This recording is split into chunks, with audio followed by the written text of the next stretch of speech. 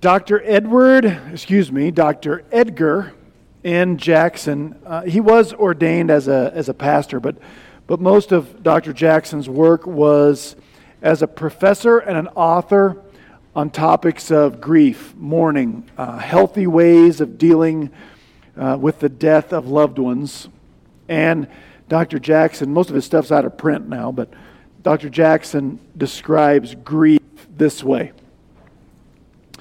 He says, grief is a young widow trying to raise her 3 children alone.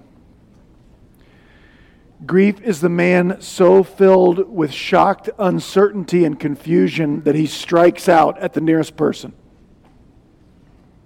Grief is a mother walking daily to a nearby cemetery to stand quietly and alone a few minutes before going about the tasks of her day. She knows that part of her is in the cemetery just as part of her is in her daily tasks. Grief is the silent, knife-like terror and sadness that comes 100 times a day when you start to speak to someone who's no longer there. Grief is the emptiness that comes when you eat alone after eating with another for many years. Grief is teaching yourself to go to bed without saying goodnight to the one who had died. Grief is the helpless wishing that things were different when you know they're not and never will be again. Grief is a whole cluster of adjustments, apprehensions, and uncertainties that strike life in its forward progress and make it difficult to redirect the energies of life.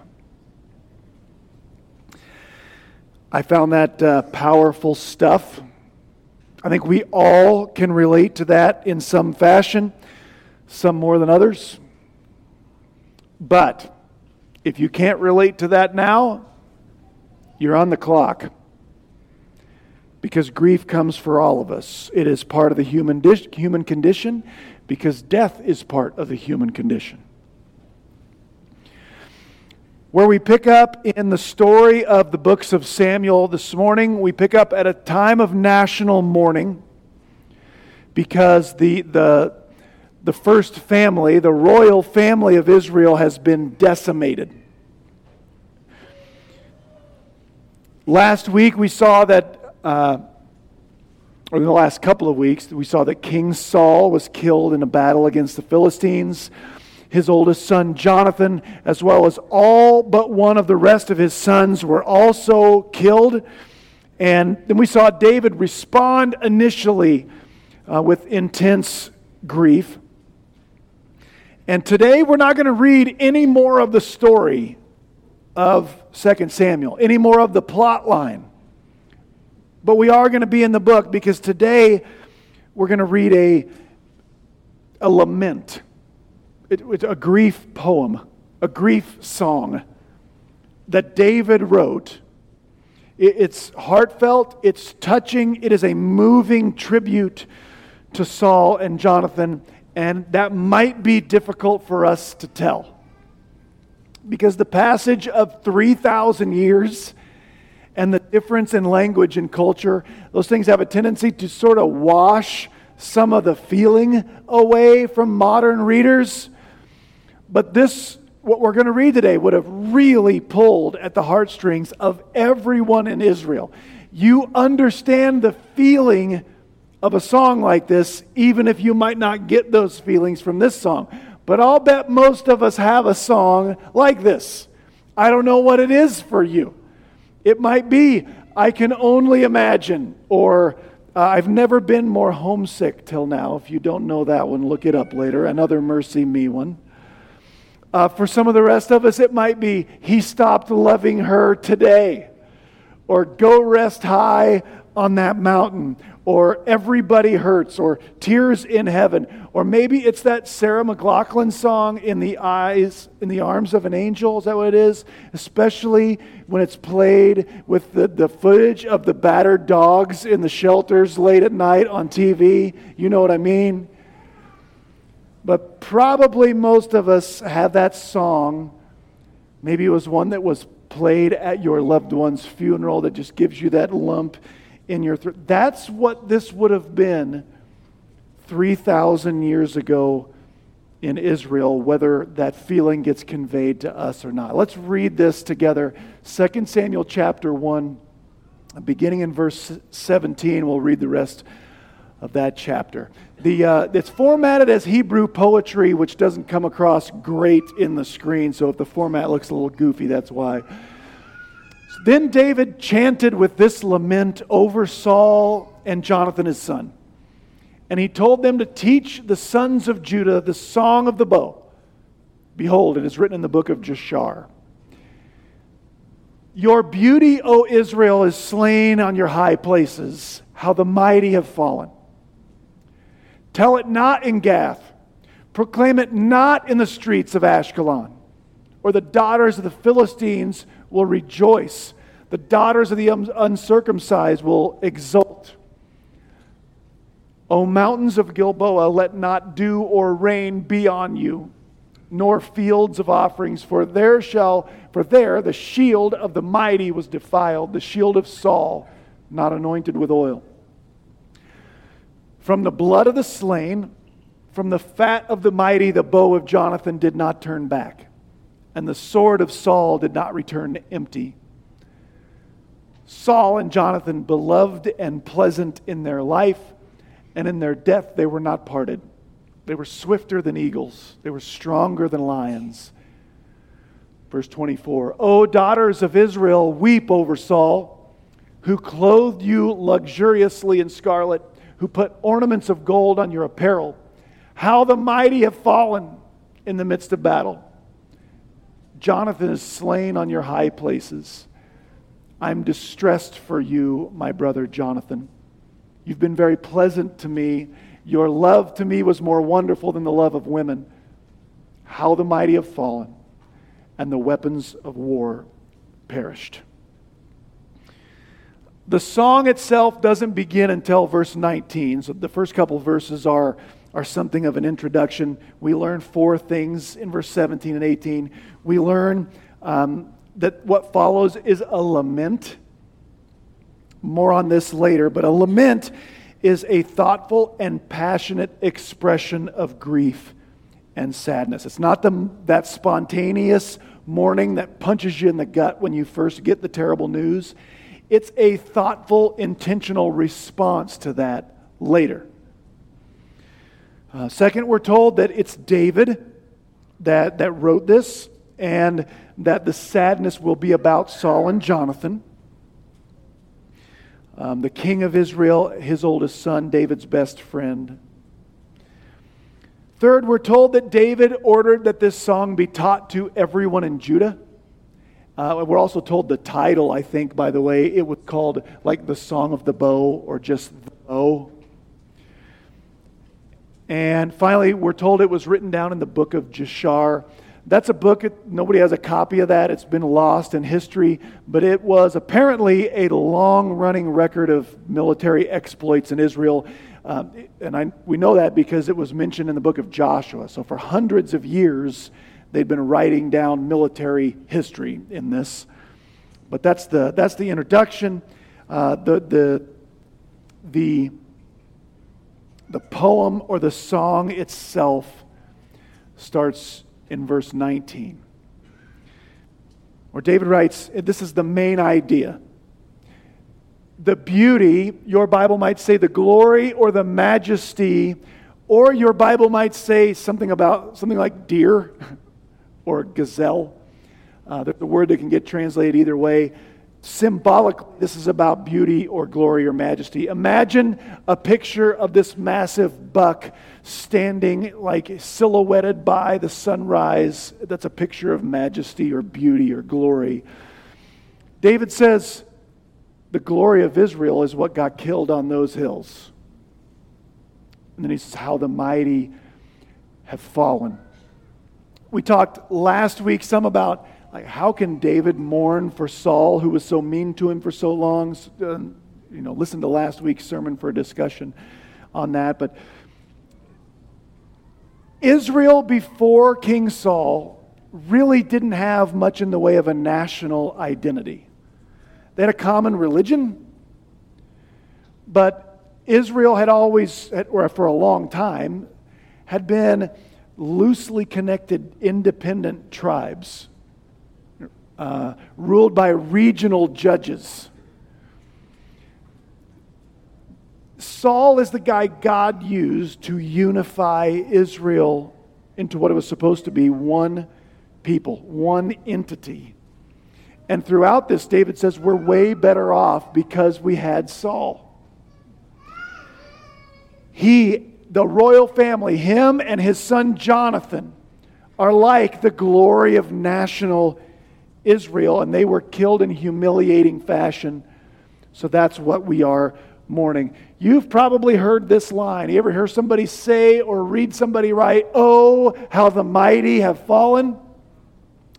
3 times that'll be said in this poem. This is where that line came from. It's very famous now. It's said, it's like sarcastically now a lot of times when some prominent person has something of a fall from grace. But this is where it comes from. It's very famous.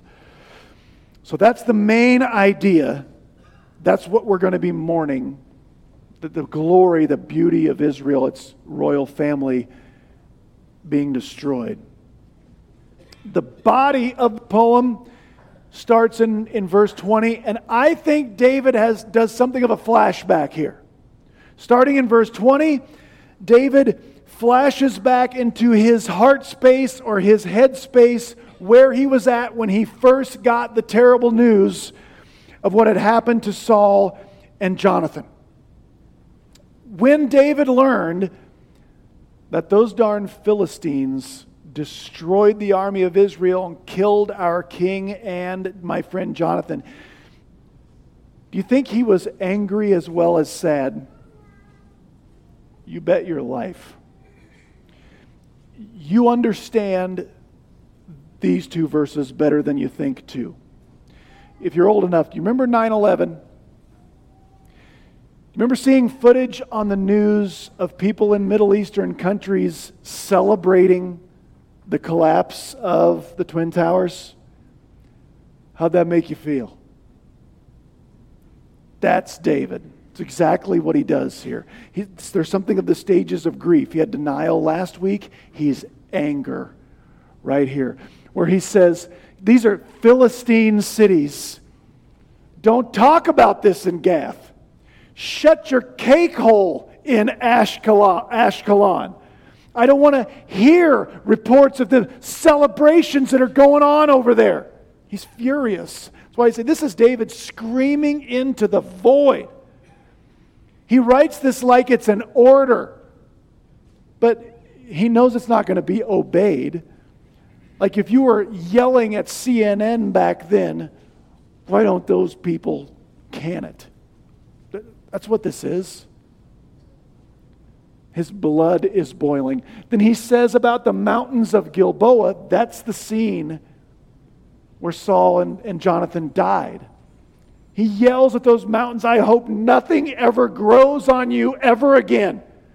I want that to be a barren moonscape. Right? He's not ready to go out to the highway and put the nice cross.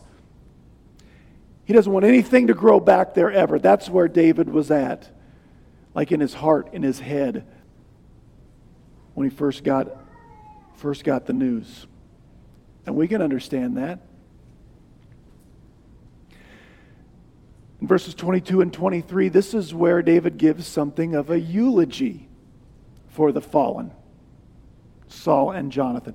Our English word eulogy comes from the Greek word eulogizo. Literally, it means to give a good word.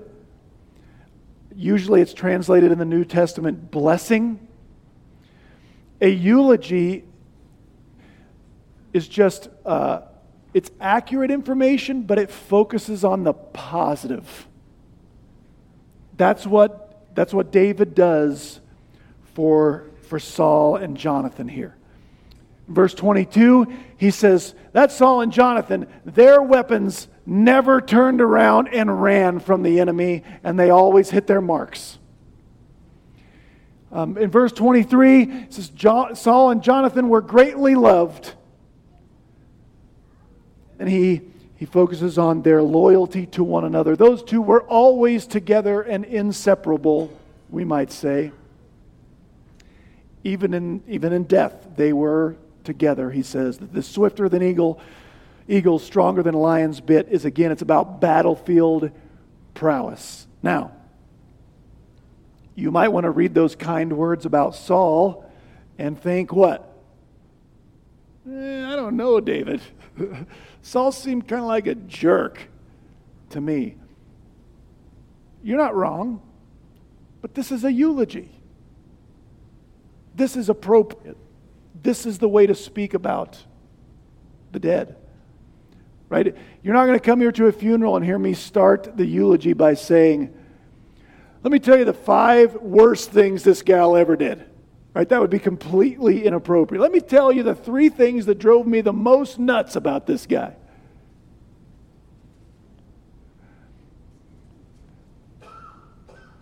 David speaks well of the dead because that's what we should do. It's not the time to take the pot shots about our political opponents or whatever we do now. And at one time, this is accurate. At one time, Saul was beloved. He was incredibly popular. He was the tallest, most handsomest man in all of Israel, we were told. In verse 24, this is David, I think, stepping into the suddenly vacant ceremonial head of state. You know what I mean by that?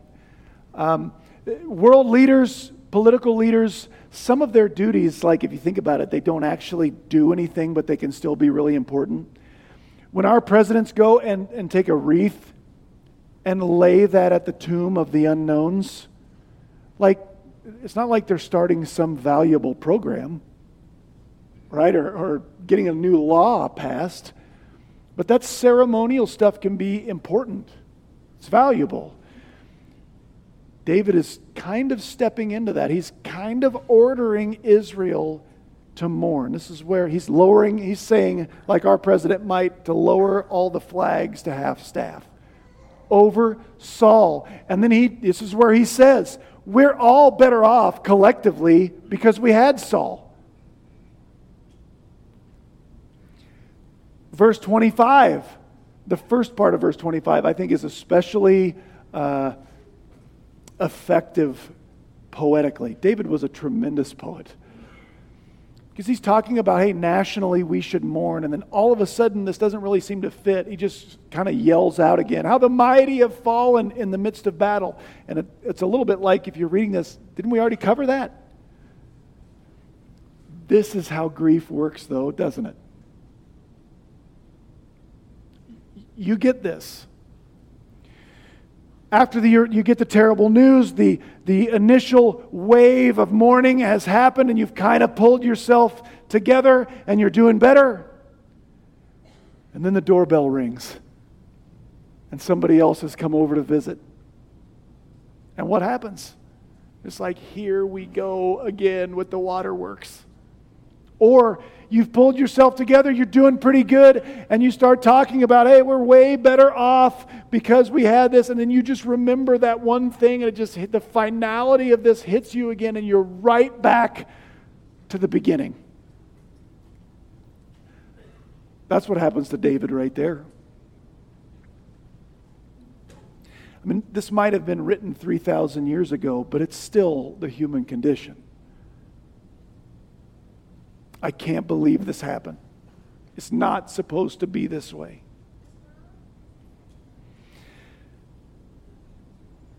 Now, before we go on, I really want you to notice a difference here between the words Saul gets and what we're about to see, what Jonathan gets. In verse 24, David calls on all of Israel as a nation to respectfully mourn their king, that they are, if you think about it, we're better off because we had Saul. But then when it's time to talk about Jonathan, his best friend, Jonathan gets words that are much more personal. They're way more warm.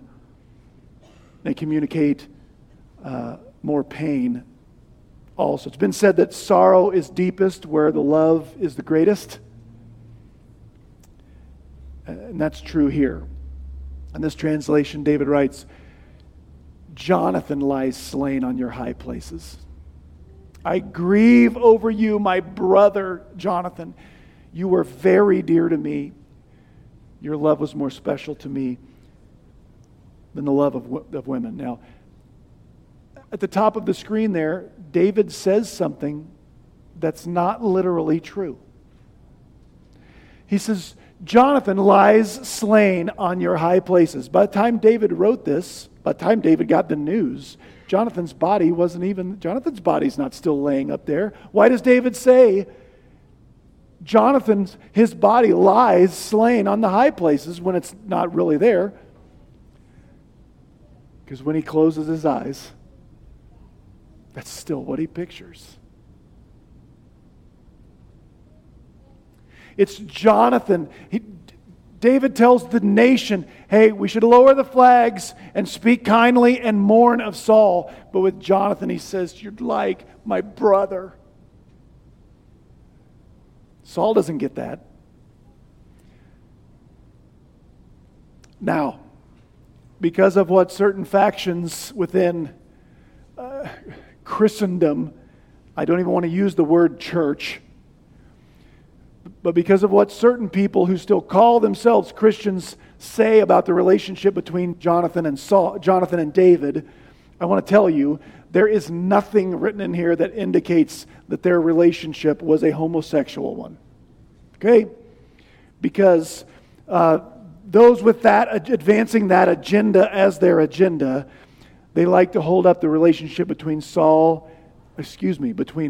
David and Jonathan and say there's an example of what they call biblical homosexuality, and there is no such thing. And that is not what David's talking about. This is not, back in the introduction, you remember who David said was supposed to, or who we're told David ordered to read this and to learn this poem? The whole nation, right? Teach this to everyone. Everyone should learn this song and sing this song. David did not out his relationship with Jonathan in a song that was to be memorized and sung by everyone in the country, okay?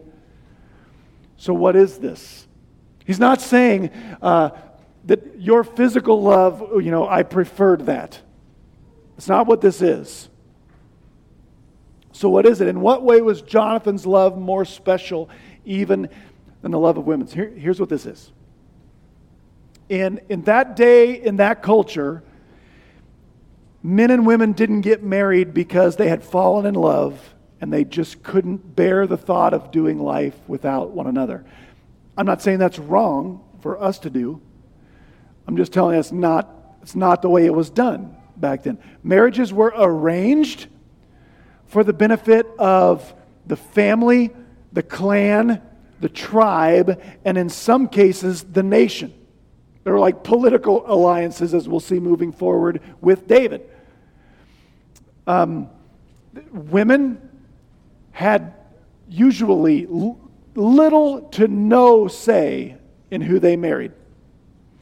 In a lot of cases, the young man had little to no say, but oftentimes he had much more say than the woman who had no status, zero. So here's what David is saying. Well, let me say this. In one of those arranged marriages, though, did sometimes a husband and wife grow to love one another very much? Yes, of course. And even though in that culture, and this is wrong, but in that culture, when the wife, a woman, had no status, like no social identity hardly, were there times when a husband, even though he could do whatever he wanted, would give up his right to do whatever he wanted for the benefit of his wife that had a much lower status than him? Yes, okay. So here's what David's saying about Jonathan. Jonathan's saying, even though let's be honest, I'm David. Here's someone that should have been my Lord, Master. He was my superior. And he did something almost no one else could. He gave up his position, laid that down for me. And so when David says, he loved me in a way I couldn't even be loved by a woman, it's because literally no woman could have done that the way Jonathan did. It's been said, sorrow is deepest where love is the greatest. And that's why David mourns his friend. David concludes by sort of restating the main idea again. There's that famous line again for the third time, how the mighty have fallen. He personifies Saul and Jonathan as like the tip of the spear. The weapons of warfare for Israel have been destroyed. And the song ends.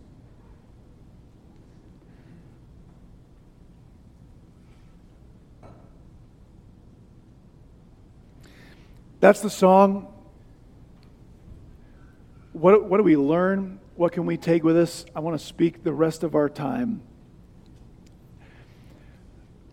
about some things I think we can learn from paying attention to David, what he writes in this lament and the other ones. I think David's life and the way he grieves teaches us that grief, it's not merely unavoidable, it's good and it's healthy. Now, don't hear me wrong. The fact that you find yourself grieving isn't good, or what causes you to grieve isn't good. It's probably very bad. Death is an enemy. If this world were still perfect the way God created originally, we wouldn't have death. Like, write this note down. Death is bad. But it is good to grieve when we are faced with it. And I think it's important to say that because sometimes there can be great resistance to mourning, especially like out here in our culture and especially amongst those of us who happen to be boys, like men. How many of you have heard something like this? You've gotten the bad news, everybody's had their cry, then we get the family all together and someone says something like, well, he wouldn't want us moping around here all sad and stuff. Right? Which gender of a person said that first? You know why? Because what he's really saying is, I don't want to be sad. And if you guys would quit it, that would help me to not be sad. I don't want to show anything that seems like weakness. I just want to move on. Now, I'm not, for the rest of our time, I'm not talking about that spontaneous sadness that's unavoidable and uncontrollable when we get the awful news. Few of us can help that. I'm talking about this process of ongoing grief. It's different for everyone. No two people need to do it the same, spend the most time, do it in the same ways. But if nothing else this morning, I want to sort of give you permission and actually encourage you to grieve when the time comes. It's normal. It's good for you.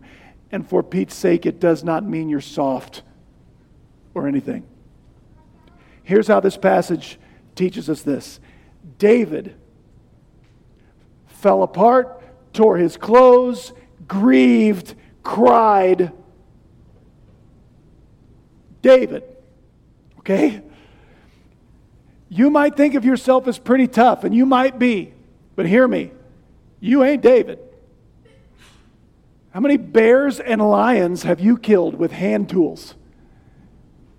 Because the Bible tells us he got at least 2 of them.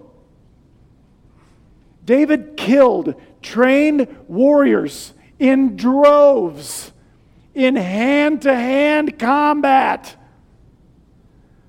But when someone he loved died, he fell apart, he cried, he screamed into the void, and then he wrote poems about the process. Okay? I'm not saying you might not be able to handle your business if a little fracas breaks out, but you ain't David. And he did this.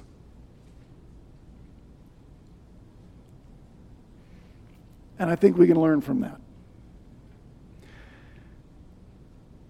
So grief is good when the time comes. And I want to encourage you in the rest of our time to lament as needed. To lament as needed. Sometimes when we get that awful news, sometimes that initial waterfall is all some of us need. It really is. And that's okay. But sometimes falling apart for a few minutes just doesn't do it.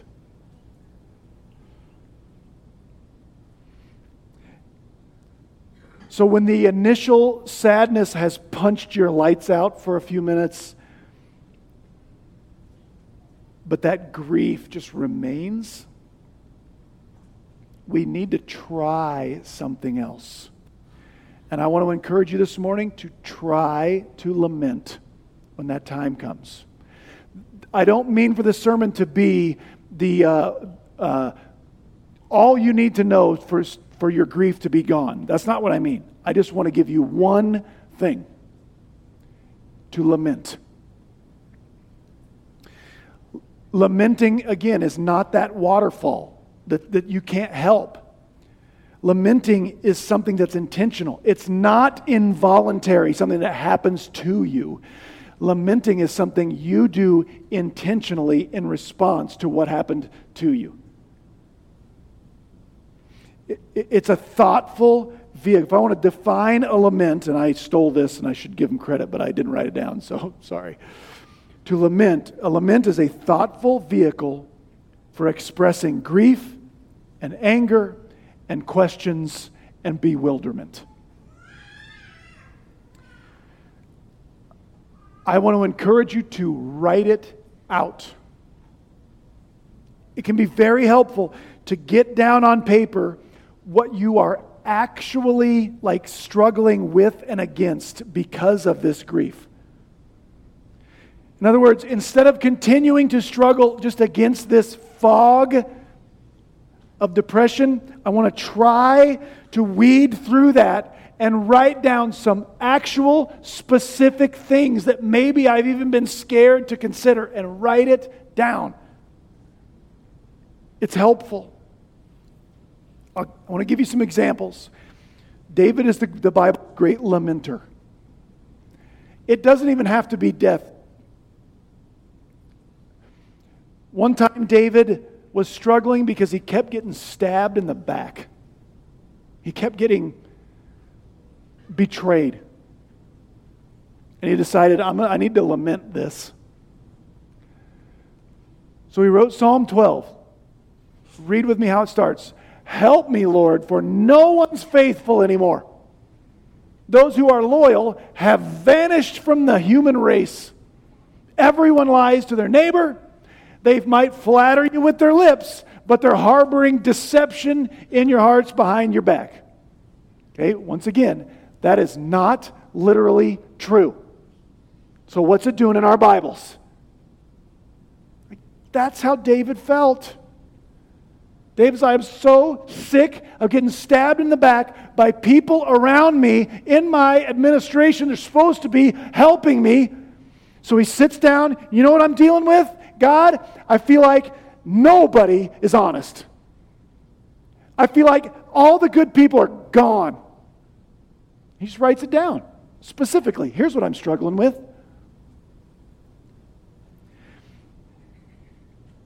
That's what you do.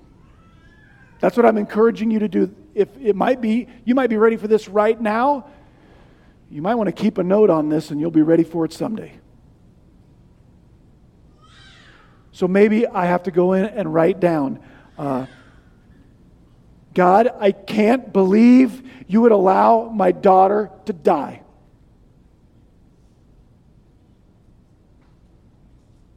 My brother was my rock. He was my best friend. And since he's been gone, I feel like I'm only standing one leg on solid ground and the other one sort of in the abyss. What are you struggling with? What I'm really struggling with is my regret that person is gone before I had a chance to.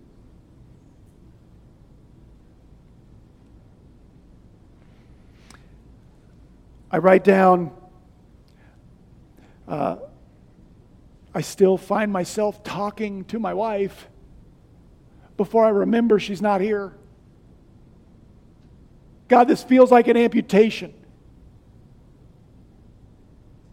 I don't know what it is.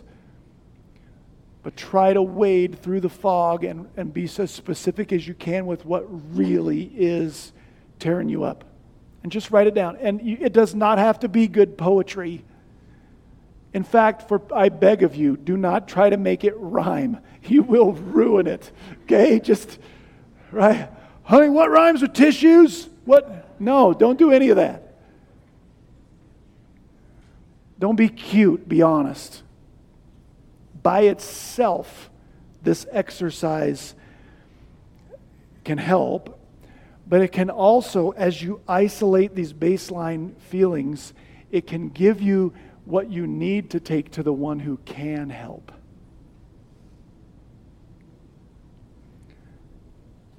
That's what David always did in the Psalms. So like this one here, everybody stabs me in the back. He takes that specifically to God so that he can consider how God actually answers that. Right? Everybody stabs me in my back, and it doesn't seem like there's any good people left. He puts that down so that he can get to this. Oh yeah, you, O Lord, are the one who keeps the needy safe. You are the one who protects us forever from the wicked who freely strut about when what is vile is honored by the human race. Some of us need to write Psalm 12, 7 and 8 down and meditate on this for a bit.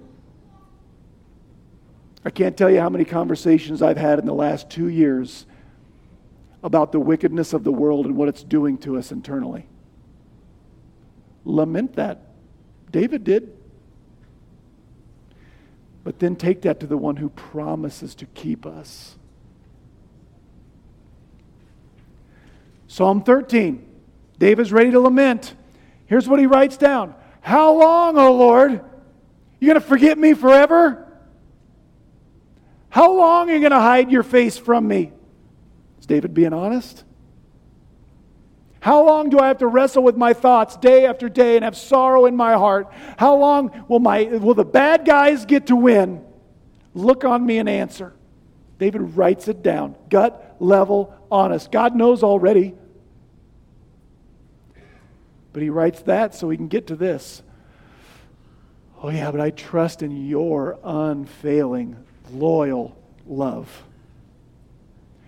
My heart better not rejoice in my temporary victories, because I may not get those. My heart rejoices in your salvation. I will sing the Lord's praise. God, you have been good to me. See, he writes down what he's really struggling with so that he can remind himself how the Lord will speak to that, whether it's in this life or one day very soon. In a lament, we write down the specific issues that grieve us as specifically as possible. Then we meditate on, seek, pray about how does the Lord promise to meet the foundational needs that are under that thing. My needs for belonging, my needs to be loved, my needs to be held up, to be significant, to be cared for, whatever they are. But then there's one more thing. I have to make the choice that I am willing to, as Isaiah said, trade my sorrows in. And listen, that is a choice. Because sometimes we don't want to let go of whatever those feelings are that God can meet. Listen, Sometimes, and I know some of you understand what I'm about to say is true. Sometimes there's this weird kind of guilt that feels like if I let go of this, I'm betraying the one who has gone. No, I have to sit here and be sad for the rest of my life, or I'm not being loyal to my husband, my brother, my friend. There does come a point where it becomes true that the person I am mourning would tell me, I don't want you like that.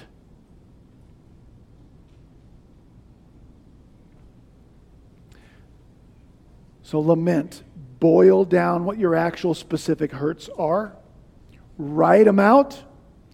Spend some time considering how the Lord speaks to those things. Write that too. And choose with the Lord as best you can to trade your sorrow in for whatever that is that God will do. Even if it's just putting your hope in the eventual healing of this. Right? So I take the Lord. To go back to the examples I gave a minute ago. I take to the Lord, God, I can't believe. Here's what I'm struggling with. I can't believe you'd let my daughter die. So that I can get to, is this what it felt like when your son died? God, as bad as this hurts, I know you did this on purpose. So that both my daughter and me could come be with you one day. We write down, Lord, my brother, he was my best friend. He was my rock. We write that down so that I can get to, Lord, somehow I know, because the Bible says that you are supposed to be my rock.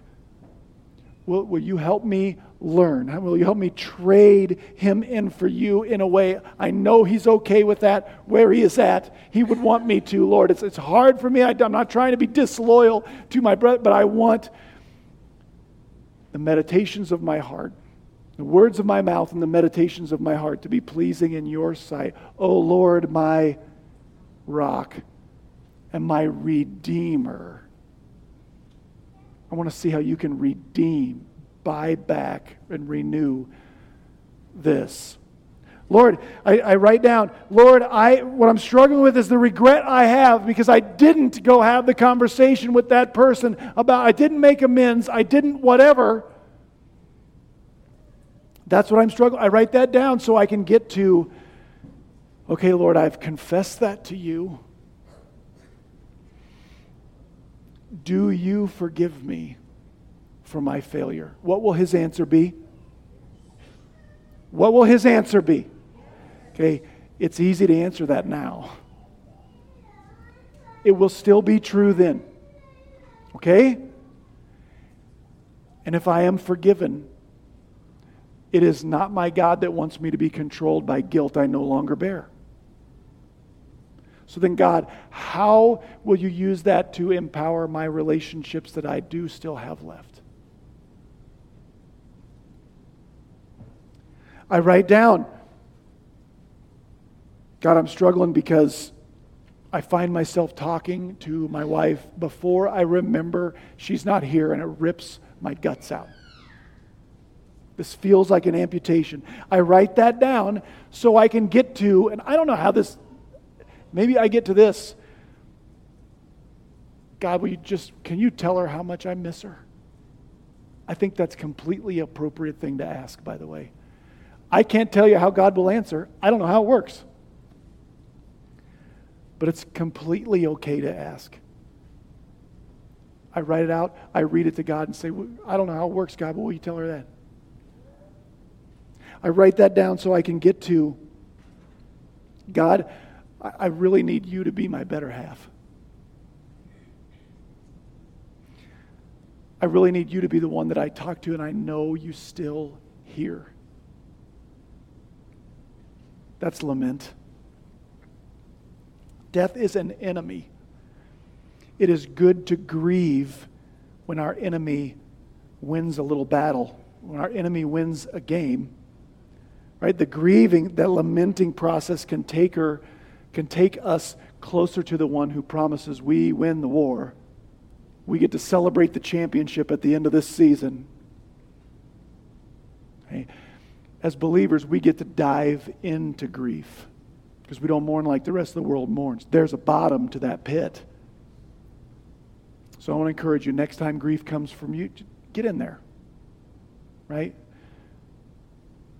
Lament as needed. It might help. Let's pray. Our Father and our God, we are so grateful that our grief has an end because our last enemy, death itself, will one day die. The Lord Jesus will throw it in the pit. God, for those of us who are struggling with grief right now, I pray that you would help them as they lament. And for each one of us, when that day comes and it's our turn,